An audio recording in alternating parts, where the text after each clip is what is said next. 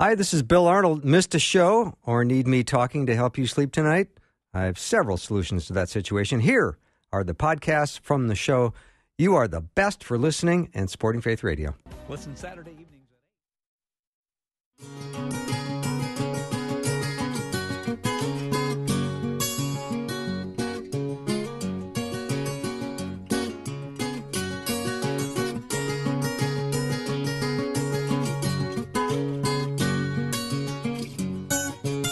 And a warm welcome to Afternoons with Bill Arnold. I'm the Bill Arnold part of that sentence. I'm looking forward to this hour, and I've been excited for a couple of weeks now that J. Warner Wallace is going to be joining me today. I always look forward to his wisdom and expertise, and so that's going to be the hour. And I want to let you know that if you've got a question for Jim, you can send a text, and I will ask on your behalf because you know the way his brain works, and he'll take on anything. 877-933-2484. Again, that number is 877-933-2484. Jim is might have seen him on Dateline a long time ago about doing cold case homicide detective. He's a very well-known speaker throughout the world and is a best-selling author. He's a senior fellow at the Colson Center for Christian Worldview and an adjunct professor of apologetics at Biola University, and is also a faculty member at Summit Ministries. I could go on and on, but I think I'll just take a break and bring him on. Be back in 60 seconds. Grow in your faith every day through Faith Radio. We offer unique, original content through daily live and nationally recognized programs. You can find local air times for all your favorite shows by visiting myfaithradio.com and clicking on the Schedule tab. And if you ever miss a show, you can always listen to the podcast anytime. Check out your local schedule page under the Schedule tab at myfaithradio.com. Facing the future with confidence because Jesus is our source. I think it just puts me at peace and calms me. Whatever's going on that day, it disappears and just relaxes. Encouragement and just hope and finding answers that you were looking for. It always seems to come out. That's what I needed, that moment at that time. Daily reminders of our hope in Jesus. Faith Radio.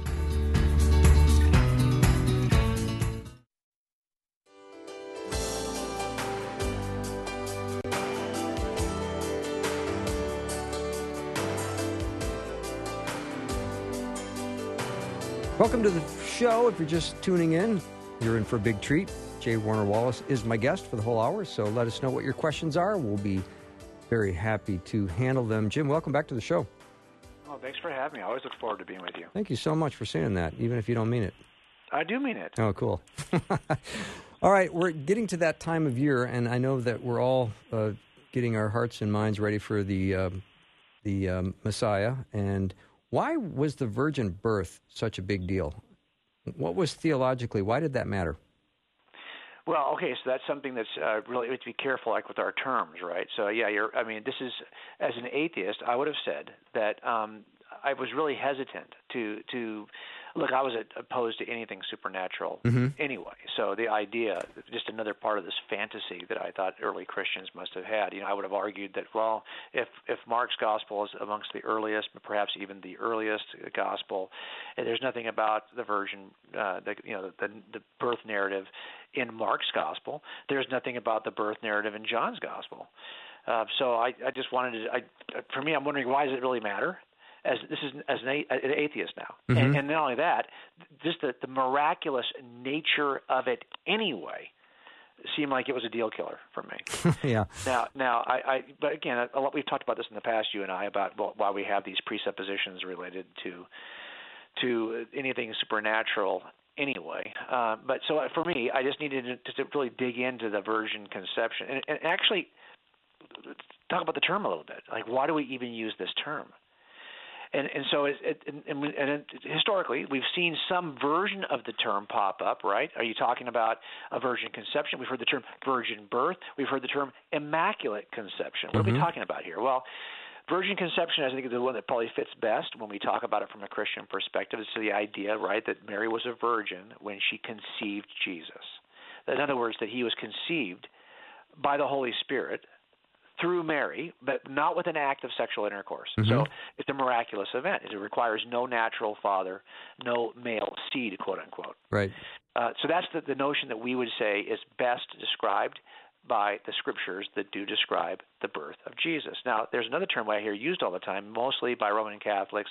Some Eastern Orthodox will also use this, and that is the idea that the virgin birth, that Mary was a virgin when she conceived Jesus, and that then she remains a virgin throughout her life, like the perpetual virginity of Mary. I don't think that is necessarily best accounted for in Scripture. I don't think the Scripture makes a case that's strong for that. I think it's much, the idea that Jesus is born as conceived through the Holy Spirit through Mary. That is well, I think, documented in Scripture. But the idea that she remains a virgin throughout, I don't think is well documented, and a case can be made for that. There's a third term we hear used all the time, which is the Immaculate Conception, right? Just that somehow Mary also was conceived in a supernatural way, right? That she came into existence without even herself being stained by original sin. And that's a very Roman Catholic view, and I don't know that we can make a case for that from Scripture either. So that's why the first thing I usually talk about with people is, well, what are you really talking about here? Virgin birth? I'm talking about the virgin conception. And why is that important? Mm-hmm. Well, it's because Jesus is divine in his nature. From start to finish, an eternal being who created everything we see in John 1, we hear about that, and who also comes into the world in a way that's not like the rest of us, conceived by the Holy Spirit. Think about this for a second. Mormon view of Jesus is different, right? That Jesus is a human who, through his own good works, was exalted to godhood through his good works. That means that, if you think about it, the nature of Jesus, the innate nature of Jesus under a Mormon view is that he is innately human but attained godhood. Whereas our view is that we have a higher view of Jesus in that we believe that Jesus is innately divine and therefore does not come into the world the way that other innately humans do. So, and this, I think, is what we would call the high Christology, the high view of who Jesus is. He's not just another man who somehow was either brilliant enough, worked hard enough, or was blessed by God in some way that he is then elevated. No, he is God by nature from all eternity. Now, Jim, as a former atheist, were miracles one of the fastest ways for you to write off Christianity? Oh yeah, absolutely. I think that's, I was talking with my wife about this yesterday. A lot of it is that we don't. I just did not believe in anything supernatural that couldn't be explained. Look, we are in a culture right now that elevates the value of how we determine truth through some scientific process, right? So, like, if a lot of young people would say, well, if I can't demonstrate it with science, I'm not sure I could actually embrace it as a truth claim. So I have to see, it has to be confirmed with science in some way. And I think that's really, since the Enlightenment, that's been a growing sentiment. And it definitely, in a technological age, an information age that we live in, that a lot of young people will say they no longer identify as Christians simply because they don't think they can reconcile science and a much more empirical view of how to learn something or to know something is true with their Christian worldview, that these two are mutually exclusive. And, of course, I think it's the opposite view. But as an atheist, I would have said, yeah, that's the thing that is the deal killer for me. If as soon as I see a miracle is being cited as an explanation or a cause, then I know this person is either writing in a very specific fictional genre or is just flat crazy and believes something that's not true. Mm-hmm. And it was a bias, an innate bias. But here's what I often ask people to remember, that every one of us believes in something and something miraculous. If what we mean by miraculous is that the things that nature provides us cannot be cited as an explanation. Remember, all of the natural realm is space, time, and matter. There are physics and chemistry that act on space, time, and matter. But once you step out of space, time, and matter, once you're outside those three things, you're now outside of what naturalism would say is a sufficient cause. You're into something extra natural, outside of space, time, and matter. And I think most of us who think hard about the beginning of the universe, even as an atheist, I was committed to something, a first cause of the universe that was outside space, time, and matter. So I was kind of walking as a contradiction to myself. Right? I'm going to reject anything extranatural, yet I embrace as the explanation for why we're here something outside of space, time, and matter. So I mean, what if that thing outside of space, time, and matter was actually a personal being rather than a law or an impersonal force? What if that thing that causes everything to leap into existence is God? I mean, why wouldn't you at least be open then to other explanations outside of space, time, and matter, especially when they, by comparison, seem like such a small thing? I mean, the virgin conception, really, if there is a God, if there is a being, if there is a cause outside of space, time, and matter that can make everything in the universe come into existence from nothing, why would you flinch at things like the virgin conception? Right. Right? Exactly. I mean, why would that be like a big deal? Yeah. I mean, okay, well, look, I can stop the laws of nature, right? In other words, I can drop my iPhone toward the desk, and gravity can draw it all the way to the desk. It should draw it all the way to the floor where it can break. Or I can intervene by sticking my hand out and dropping and catching the iPhone. I, as a mere human, can intervene and actually prevent the laws of physics from doing what they might otherwise do. Why would I have such a hard time believing that the author of physics could do the same thing? And I think that's what, at least for me, began to open my thinking to that I didn't have to say, well, okay, if I'm going to read the Gospels in this way, I'm just going to have to turn my brain off and kind of, approach it from a believer side. Well, no, I can still approach this from an unbelieving side, but I'm just going to resist the impulse to reject anything extranatural. I like your thinking, Jim. It's really going to be fun to come back after the break with questions. If you've got questions for Jim Wallace, let us know. 877-933-2484. We'll be right back.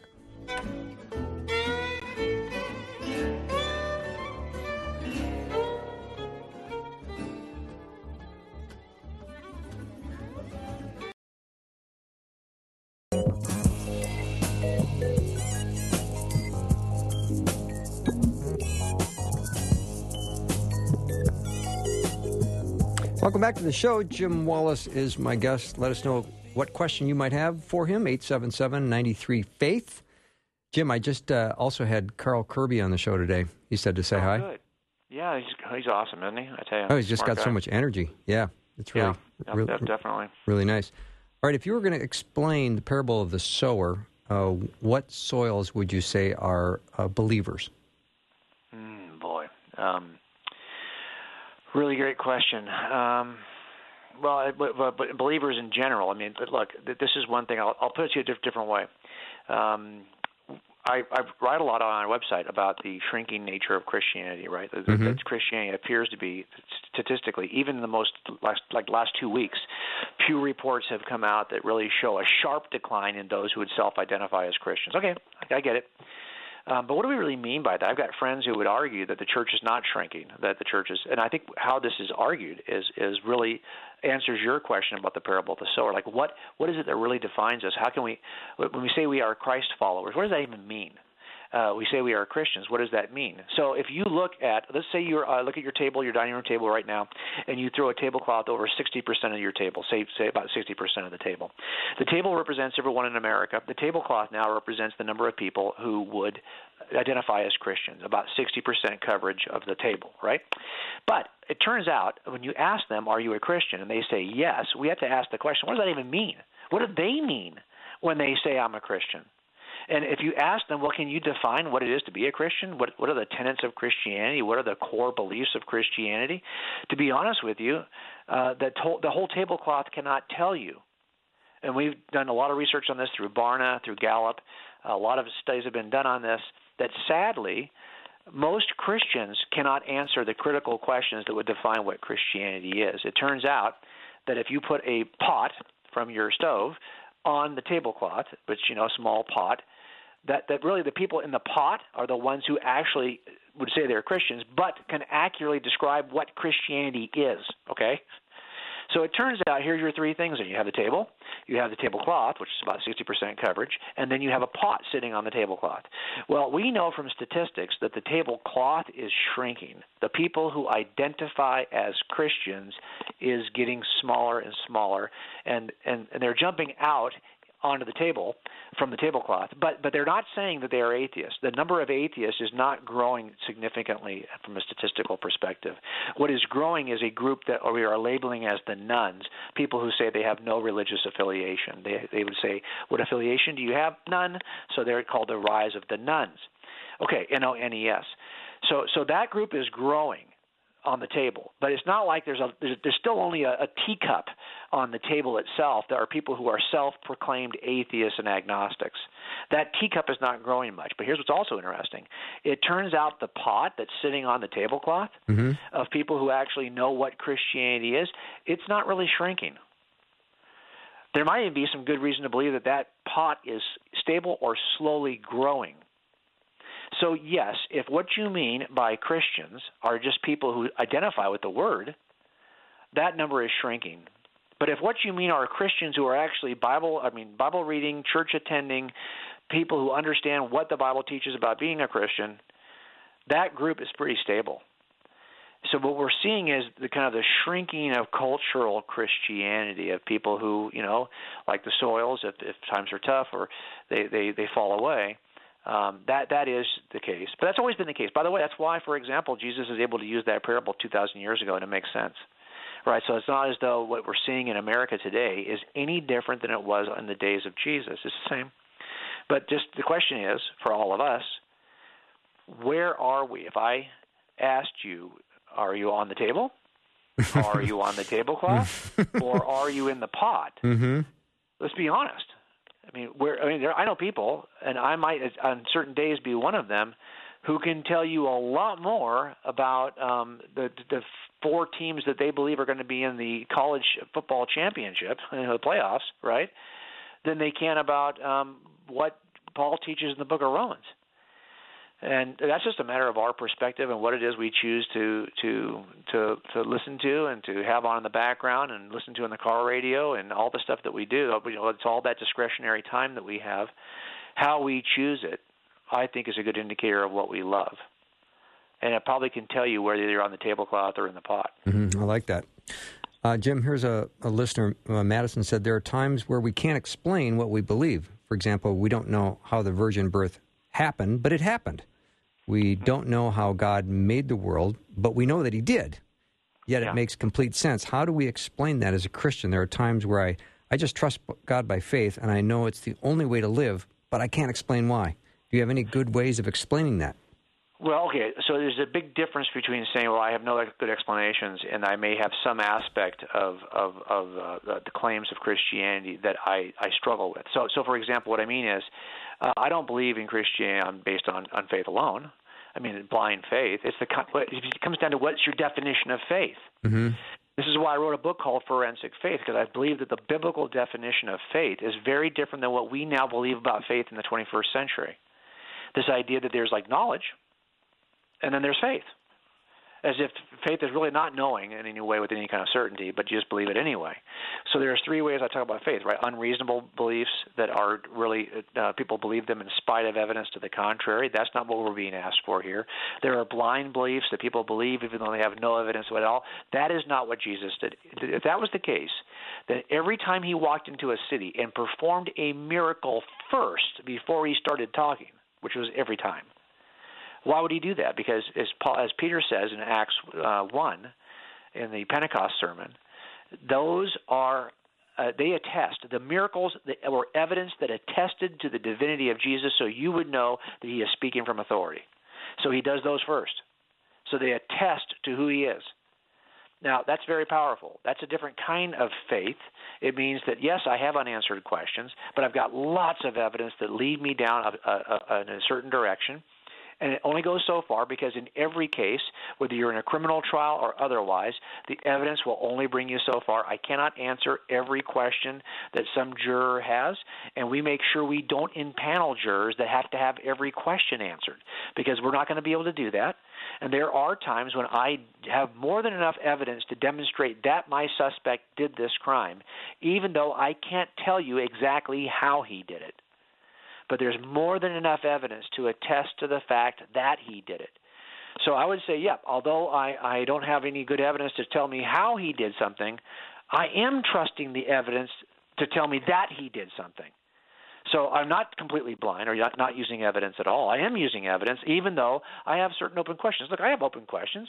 I sometimes have brothers and sisters in the faith who are widely divided over how to interpret Genesis 1.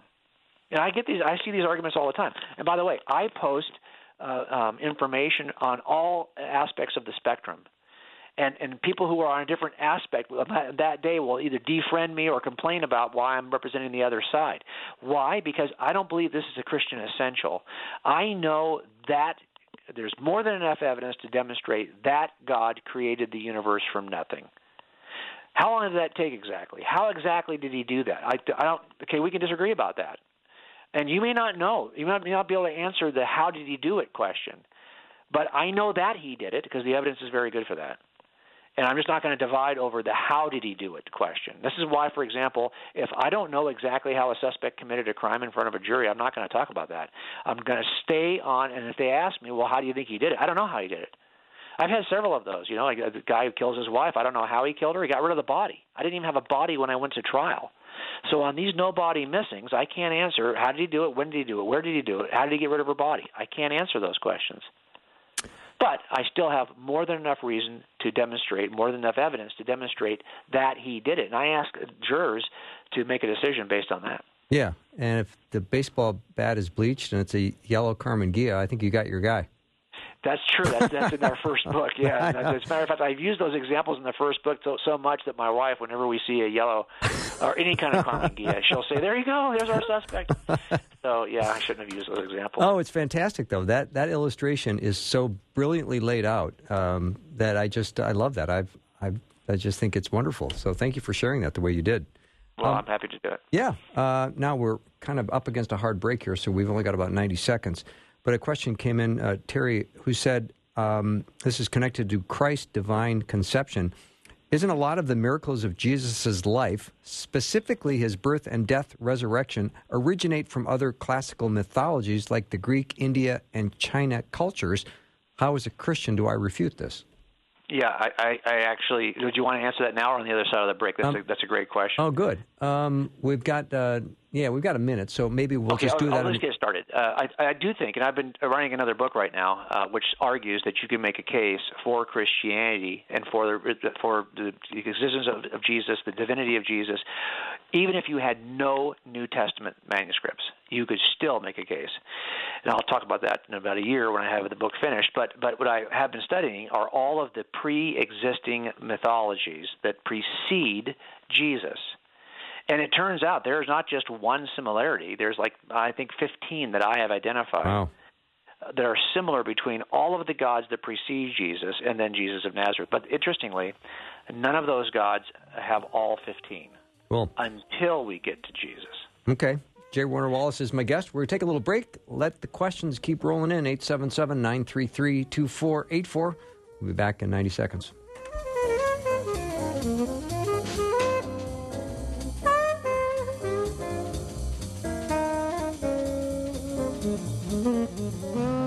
Faith Radio.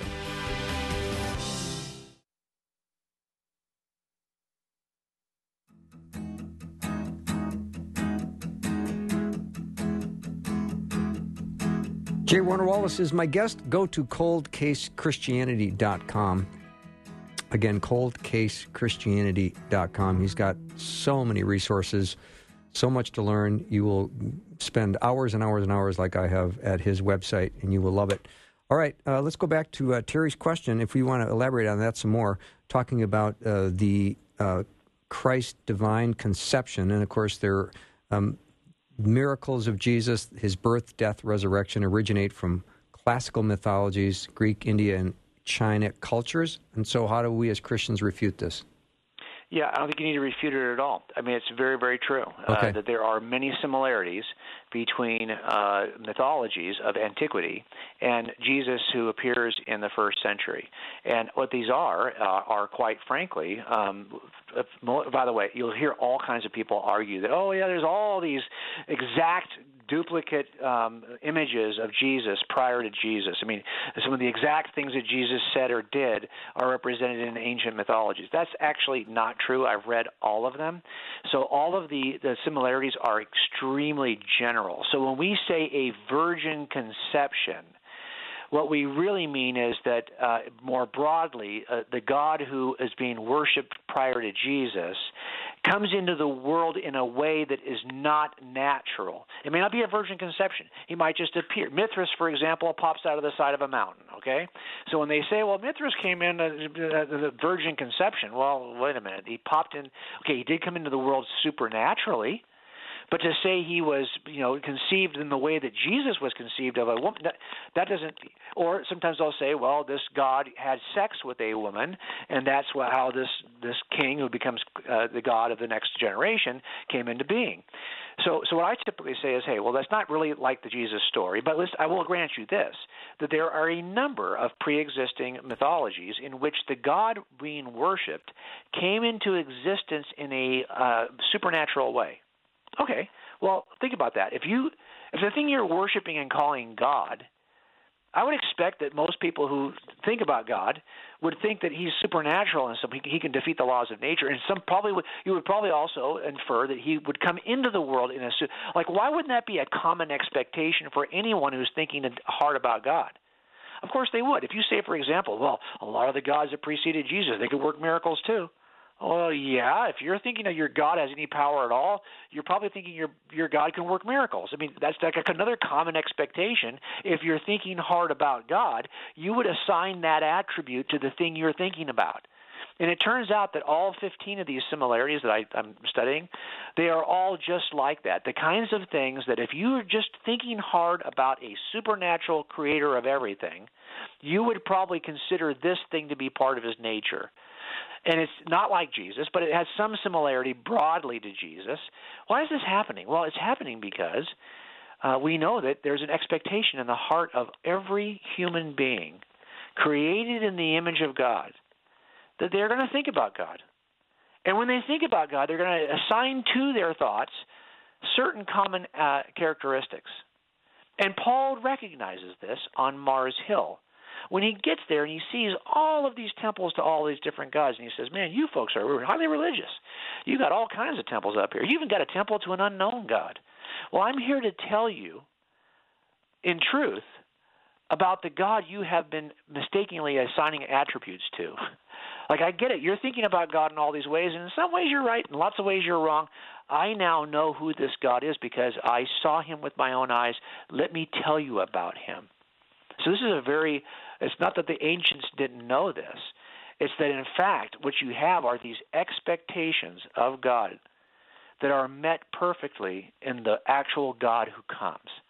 And why you have these expectations is because you are designed in the image of God. And by the way, if you want to influence people, you have to know what their expectations are so that you can then meet their expectations. So they'll go, whoa, whoa, whoa, there he is, the one that everyone's been talking about. Yeah. There he is. Well, you're going to make sure you meet the expectations of those who are expecting.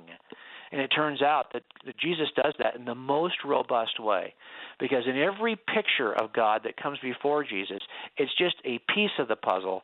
But when Jesus comes, he's every piece of the puzzle. Mm-hmm. So here's a listener that is so honest and probably represents a lot of people. She says, when it feels like something doesn't click in my brain regarding faith, it stresses me out. I always think that as a Christian, I should have perfect faith and understand what I say I believe. If you have ever experienced severe doubts or interacted with somebody who has them, how do you overcome them and trust that Christ is greater than our doubts? And then she also says, I love how straightforward J. Warner Wallace is. Thank you. Well, I appreciate that. I think, Paul, part of it for me is the word doubt, right? So this is a word that is actually a word that we have in Scripture. We actually have this word in Scripture. We have this word also, because remember, John the Baptist had doubts. And he sent his doubt. He wanted to know if Jesus was the one. And this is after being the cousin of Jesus, right? Right? Yes, Seeing yes. Jesus baptized, Right. Baptizing himself, leaping in the womb when their mother's first, but all of this, and yet still he wants to know, are you the one? Okay, my point is that term doubt also, though, is in trials, jury trials. We have a standard of proof, and it's not beyond any doubt. It's not beyond a possible doubt. It's beyond a reasonable doubt.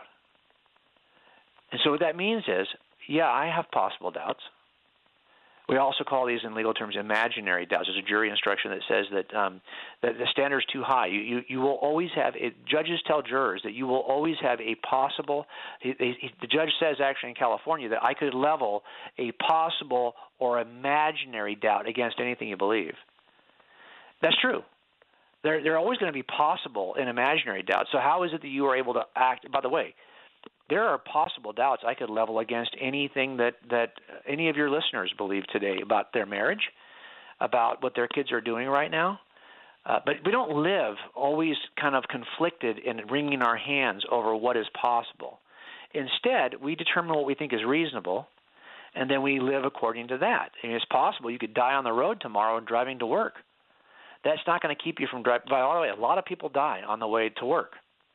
In Southern California here, these are the most dangerous probably, and it's raining here today. So there's a good chance that someone's going to lose their life on the way home on one of these freeways. It's possible it's you. That's not going to keep you from driving because we know that standard is too high.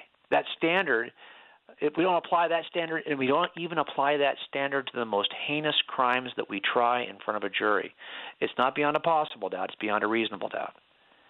And what that means is that if you can imagine, and you are the kind of person who keeps on throwing questions, but what if? What about this, though? What if that? Okay, you're now in that range of possible doubt. And it's interesting to me that you're probably not doing that about other aspects of your life. If you just bought a car or you've got a car, you're probably not doing that every day where, well, what if you're not fretting over the next game coming up, that you're watching in the NBA. You're not applying that kind of thinking to any other aspect, because if you did, it would paralyze you. You would be frozen in place, afraid to make a step because of what might possibly happen. So I would just suggest that, look, I get it. You're going to have doubts. I'm comfortable with my doubts because I know they're all in the possible or imaginary category. They're not in the reasonable category. There's more than a good enough evidence to demonstrate that Christianity is true, but that is not going to eliminate every possible doubt, and nor should it. Because I'm not asking you to get beyond that standard. The standard is actually much lower. And I think there's more. I don't think anyone. I mean, look, there are going to be the anti-theists that are out there who are going to say that there's not even a shred of evidence. There's not a single way. Okay, that's such an overstatement. Look, I will agree. I cannot eliminate every possible doubt, but I can definitely get beyond a reasonable doubt. Mm-hmm. Jim, that's such a great distinction. I know that's going to be a big help to a lot of listeners when you just talk about the imaginary doubts and the possible doubts and then the reasonable doubt. I think that's just so beautifully laid out. Well, I just hope that it gives people a little more confidence, right? Because I think what we've done is we've raised the bar here. I mean, there's an old Pascal's wager, right? Like, what is the risk here? If you have some possible doubts, what is the risk that you take by inferring most reasonably from the evidence, even though you have some unanswered questions? I think it's far riskier to go in the opposite direction than it is to go this. So I think not only is it evidentially reasonable, I think it's also the lowest risk based on reason as well. Mm-hmm. Getting back to the virgin birth question, another listener said sin is passed through Adam, so that's the virgin birth was needed. Of course, the wages of sin is death. There's so that's why Jesus needed to be born without the conception, without Well, there's this ancient theological mystery that we wrestle with, right? Is Jesus? We say that Jesus is not half God and half human. Mm-hmm. He's 100% God and 100% human. And although I know that sounds like, well, how can that possibly be? But this is one of the mysteries of the faith that we think is an essential. This idea that Jesus is divine, but that he, as a human, he's from our kind. He understands us. He's experienced what we have experienced, but he's not like us in the sense that he has the ability as God to live without sin. So it's not as though he doesn't know us. He doesn't sit afar, separated from us, because he is 100% human. But at the same time, he can die for us on the cross, and it's not God saying, I'm going to kill one of you to save the rest of you. It's that God is saying, I will pay the price for what you actually have earned, because Jesus is not just he's divine. So that's I think part of the necessity of the, well, when I say necessity, here's my fear. My fear is that the counter argument can be, well, yeah, once you figured that out theologically, you added the virgin conception to your playbook. And that's not what I think happened at all. I think, as a matter of fact, that the virgin conception would have been so – I actually make a case for on our website of why I think the virgin conception is reasonable and why I do not think it is borrowed from other mythologies, that it is somehow an invention that is supposed to somehow aid in proselytizing the lost. I think there are good reasons to believe that this is just what it's true, and so therefore it's communicated by the gospel authors. All right, let me take a little break. Jim Wallace is my guest, and if you have questions, keep them coming in, 877-933-2484. We'll be back in 90 seconds.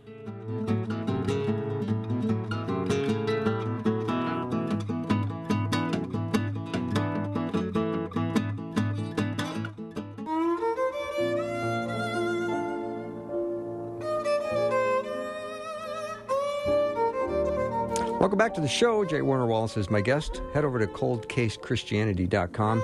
You will enjoy that website, as I've spent hours and hours there. And there's so many great videos and podcasts and articles. And Jim is a brilliant thinker, and you will enjoy it a great deal. So, Jim, let's talk a little bit about facts and faith. The difference when you're just kind of hunting for facts and you go, okay, this makes sense. How do I go to placing my faith in those facts? Yeah, great question. I think that, so from kind of a criminal perspective of how we look at this, the facts are basically the evidences that we present to the jury, and we can establish these factually. So, but even if we did that, it doesn't mean that you're necessarily going to arrive at the same inference, the same conclusion. And we would argue, and most of the time in my cases, we'll spend weeks and weeks presenting evidences, and the defense doesn't really, many times, will not even present a single piece of new evidence. They're just going to argue by careful cross-examination along the way, and then finally in their closing argument, they're going to argue that, yes, we agree on all this evidence. All this evidence is out there, but we disagree about what to infer from that evidence. We actually think we can make a case for something different, for the opposite view, for a view that says our client is not guilty. So I think that's something that we see a lot, where we have the same body of facts, yet both sides are asked, and I do this all the time. Like, for example, I wrote this book, God's Crime Scene. What am I using as the facts to demonstrate the existence of God in the universe? Well, I'm using all the same facts that evolutionists, for example, will use to demonstrate that they think evolution is true. In other words, we're not disagreeing about the facts. We all agree that this is the nature of biology. This is the nature of the universe around us. Now the question is, what conclusions should we draw from these facts? And I wish it was just a matter of teaching people how to evaluate evidence, right? Well, I'm going to teach you 5 rules for evidence, and therefore we're all going to come to the same conclusion. That's not how it works, unfortunately. It turns out that when you are making an inference from evidence, sadly, most of the time, you're making it with all kinds of other factors weighing into the decision-making process, what you like, what you don't like, your personal histories, your preferences, your tastes. These are things that are part of your decision-making process. What you consider to be innately repulsive or innately beautiful, these are things that you consider what is your lifelong position on this been? For example, most people who write books stating one view are probably not at some point going to write a book after they've made millions of dollars arguing for the opposite direction. They may just quietly go off into the ether rather than write a book that says I was wrong about all that stuff. So a lot of the stuff that we infer from evidence is based on something other than the evidence itself. It's based on other things that drive us to make decisions. I wish I could say that all of those were just facts. They aren't always. So I think what we can do, to be honest with each other, is just ask yourself, what is driving my decision making? Is it purely the evidence? This is why we ask jurors. Okay, you may possess opinions and even some biases, but are you going to be able to set those aside to look at the evidence fairly? Right? We ask that question. If you've been involved in a jury trial, you've probably been asked that question. Well, why do we need to ask that question? Well, because we know that people are going to struggle with something other than the evidence, right? When they actually are evaluating the evidence. Jim, in 2 Corinthians chapter 13, in verse 5, it says, "Examine yourselves to see whether you are in the faith. Test yourselves. Do you not realize that Christ Jesus is in you, unless, of course, you fail the test?" Can you frame that a little bit better for us? Well, okay, so I know a lot of us who are apologists would like to frame that purely in terms of its value in terms of what's the test going to be? Is it going to be a test of your knowledge, your theological knowledge? Is it a test of whatever that may be? So you're in 1 Corinthians. I want to just hop in there with you real quick. Yeah, chapter By the way, 13. Thanks, Bill, for telling me you're going to go there before we start. Okay. Oh, you bet. Yeah, I always love to give you a heads up. Of course. So you're. I'm there with you now. Also in 1 Corinthians 13. What verse did you start in? Chapter 13, verse 5. Test yourselves to see if you are in the faith. Right. Yeah. Great. So he's talking about this in the context of speaking in tongues in verse 1, right? And if you're going to speak in tongues, the tongues of men and angels, but you have not love, then you're just a noisy, clanging cymbal, he says. And if you have prophetic powers, but you're not acting in love, well, then all that stuff's for nothing. And so he's basically arguing here is for the value of love as a priority in the life of the Christian. So it seems to me that it's reasonable in that context to be able to say, okay, well, look, ask yourself this question. What is your motive really when you're speaking in tongues? Or what is your motive really when you are puffing up and saying, I have a prophecy for you? Or what is your motive really when you're standing up before an audience because you have something you want to proclaim? Is your motive really that it's the love that you have for these folks that drives you, the selfless kind of love? Or is it your love of self and to be at the center of things? That's, I think, part of what the test is in the context of this verse. But by the way, that's a good test for you and I when we talk about our desire to make a case for Christianity. I have to be careful that what's driving me is not just that I think I'm right and I want to win an argument because I think I'm right. That really this is not what this is about. The claims of Christianity are not just propositional claims to win arguments, but it's the cure for what is killing us spiritually. That without the salvation of Jesus, we have a one destiny, which you don't want anyone you love to be in that destiny. So why are we doing this? Well, because we're hoping that this is going, and this is why it's nothing. If it doesn't include the presentation of the gospel of what it is God is offering us.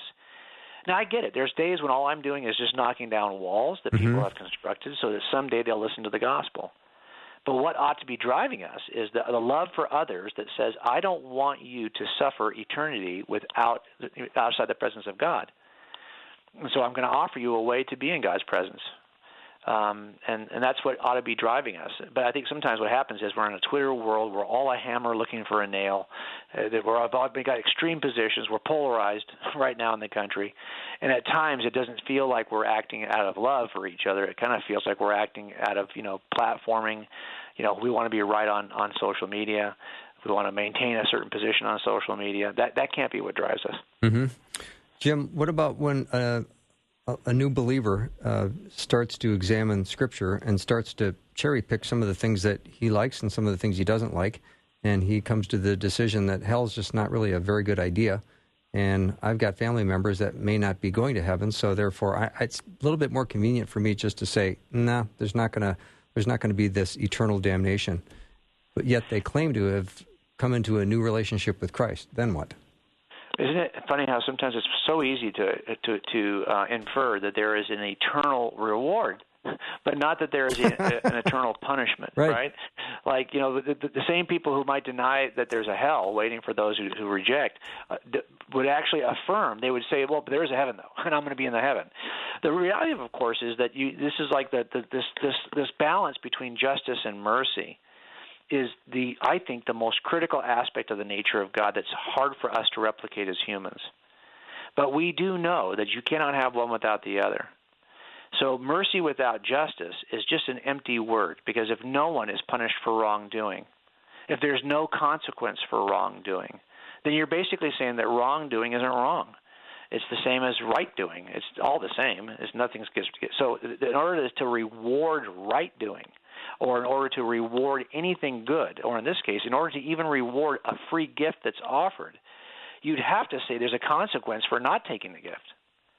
If there's no consequence, there's no reward. So I think that these two have to be held in balance. Don't take, though, a cultural view of hell, which is not necessarily a biblical view of hell. So I would say first understand what the Bible teaches about hell. This idea of the kind of language that is used to describe hell. How are we to take that language? We need to know one thing for sure, that there will be different levels of punishment in hell. That's a good inference from evidence of Scripture. So this idea that everyone gets thrown into the same fiery pit as Hitler or Jeffrey Dahmer, or whoever it is you think is the worst person that needs to be punished, is probably not true. But there will be some people who probably the only thing they will suffer is an eternity of regret, which is enough to not want for your loved ones. So I think that there's good reason to want to act out of love to save them from that result. But by the way, then if there is no eternal negative consequence, it cannot be accurately said that there is an eternal positive consequence. That's very well stated.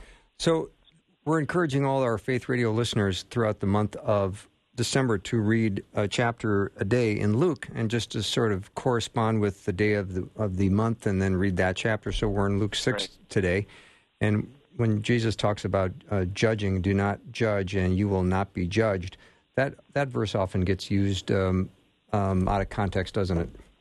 Yeah, it does, as if to say that no judgment can be made, which wouldn't make sense, given that Jesus often makes judgments about the people around him, and wants us apparently to as well, because he'll say things like, to beware things that are evil.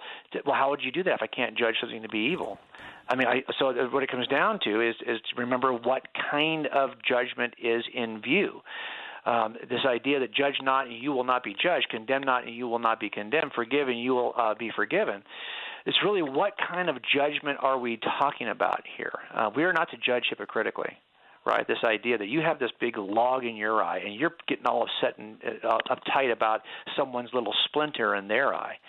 Well, really. So how about this? How about if you remove that log from your eye before you start talking about somebody else's splinter? So this really comes down to the nature of hypocritical judgment, right? But we all have to make judgments, and the entire Gospels are full of calls for us to make decisions between good and evil, to choose this over that. Well, how could you do that if we're not even allowed to judge the rightness? Now, here's the difference. I can hate, and we are commanded to hate, that's a judgment, bad ideas, because God hates sin.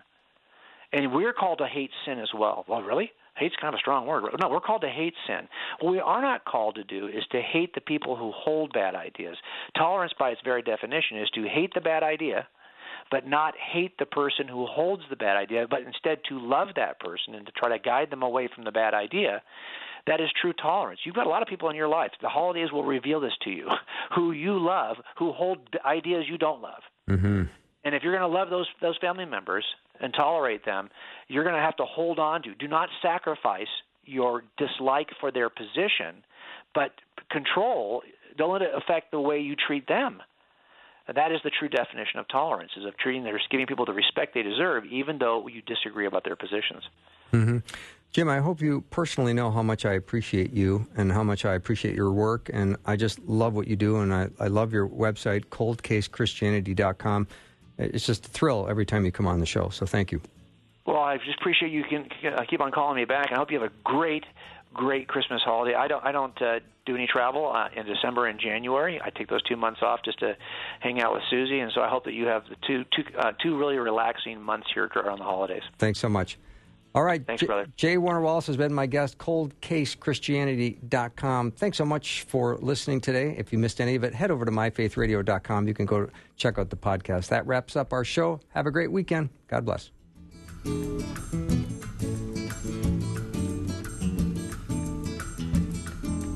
Thanks for listening. Programming like this is made available through your support.